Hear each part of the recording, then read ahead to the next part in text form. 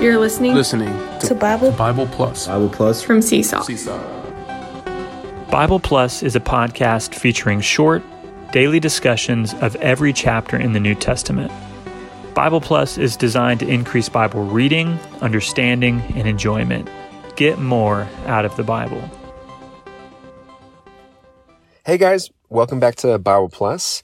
This is our daily podcast series covering every chapter of the New Testament. Today we're in Matthew 25. We're talking about two parables today, and it's all about these two phrases, okay? Two phrases. One, watchful in life. Faithful in service. That's the second phrase. Watchful in life, faithful in service.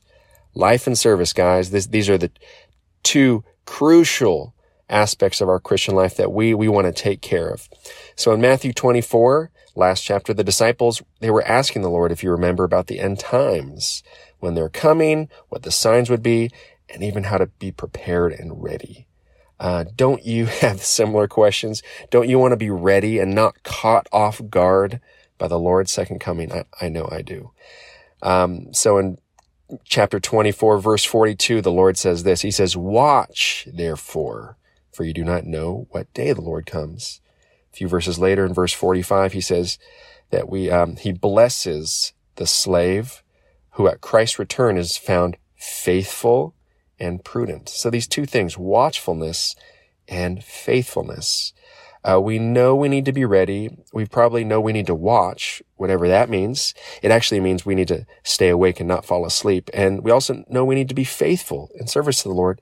But what exactly does that mean and look like? And the Lord knows we need this help. So this next chapter, Matthew 25, he gives two parables, expounding these two items, watchfulness and faithfulness. So one is on being watchful in life, and one is on being faithful in service. Okay, watchful in life and faithful in service. So the first parable, maybe you've heard it before, 10 virgins, and 5 are wise, 5 are foolish. So 10 virgins who took their lamps and went forth to meet the bridegroom, right at the beginning of chapter 25.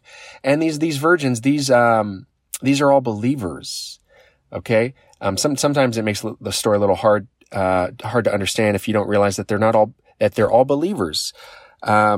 Virgins in 2 Corinthians 11:2 are the believers that have been betrothed to marry Christ. And they have the oil in their lamps, and oil in the Bible always represents the Holy Spirit. So they have the Holy Spirit in their lamps.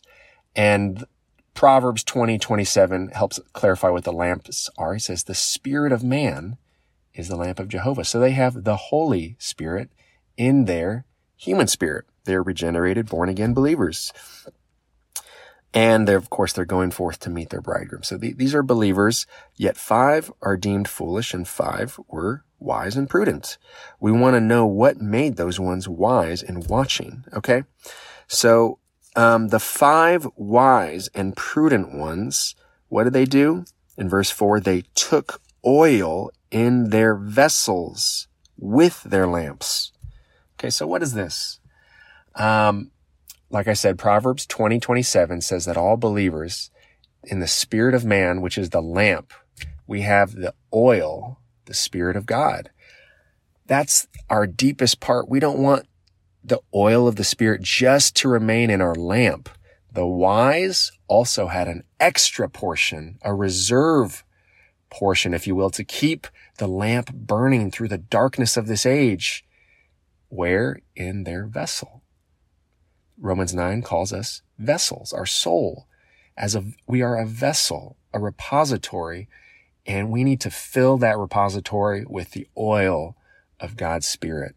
That means we need Christ's Spirit of life to saturate our soul, our mind, our thoughts, our emotions, our decisions. We need him to come in and actually subdue us in our soul so that we don't just have a little bit of oil in our spirit, but over the course of our life, Christ as life has spread into so many parts and we bear his image.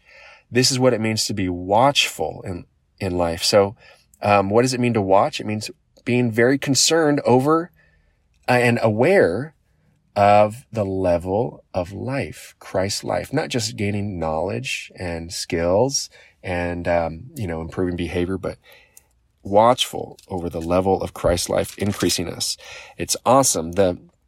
When they go and meet the bridegroom, they have enough oil to match him and enter the wedding feast and enter into his joy.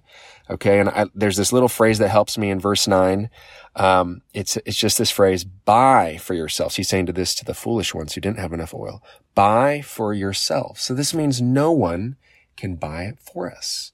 We have to pay the price ourselves and buy the Spirit.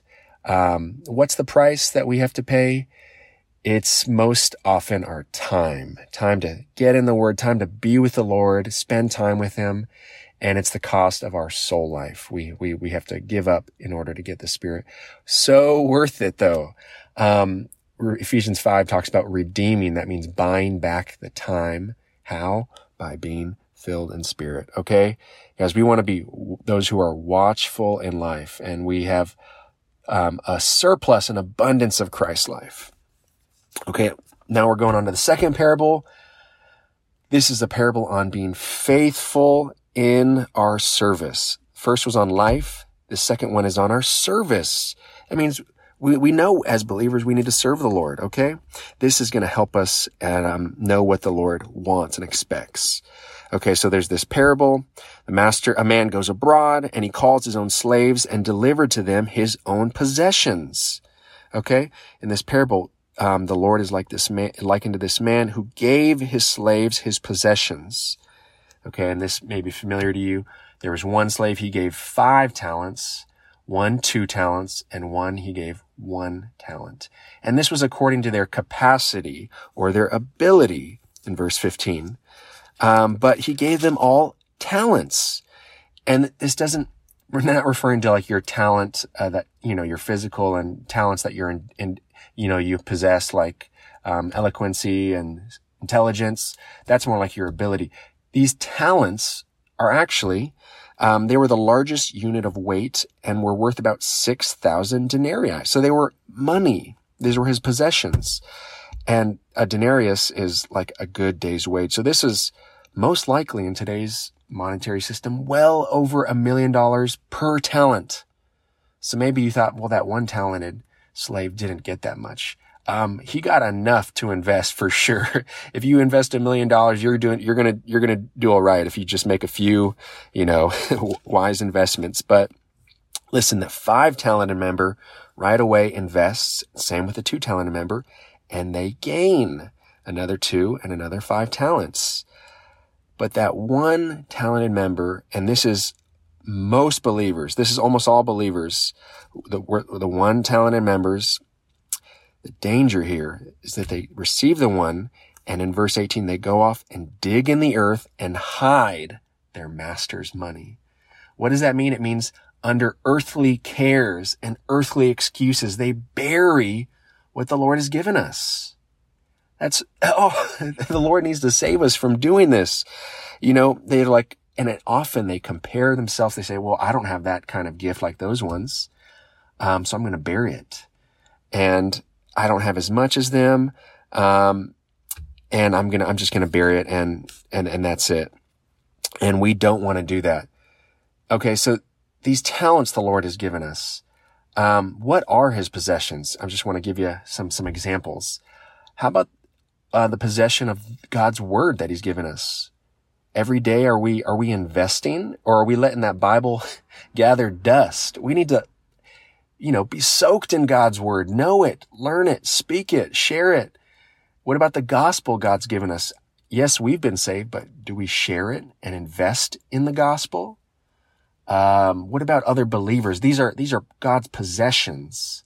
The believers making up the church. Do we have younger and newer believers we're caring for, helping raise up? This is what it means to deposit God's money and to make interest and make profit for him. Okay. And when he comes, we just want to be found those that are faithful. He'll say, well done, good and faithful slave. You were faithful over a few things. I will set you over many things. Enter into the joy of your master. Okay, now listen to this. So that one talented one kind of despised what they had rather than investing it. So the same reward, actually, the Lord gave to the 5 talented one as the 2 talented one, even though the 2 talented one was smaller than, even though the gift given to the 2 talented member was smaller than the 5 talented one. Okay, the Lord's appraisal and reward here were the same in both cases. What does this indicate? It indicates that the Lord's appraisal and reward are not related to the size and quantity of our work, but to our faithfulness in using his gift to the fullest extent. The same appraisal and reward would have been given to the 1 talented one if he had been as faithful. Actually, that one was found by the Lord, and he said, evil and slothful slave. We don't want to be evil and slothful by bearing what the Lord has entrusted us with. We want to be faithful. Okay, so guys, we got these 2 parables in our life. May the Lord make us watchful that we could grow. And in our service, may the Lord make us faithful that we wouldn't compare, but with whatever he's given us, we'd invest it to make a profit for him. Okay, everyone, be blessed. Thanks for tuning in today. We'll see you all later.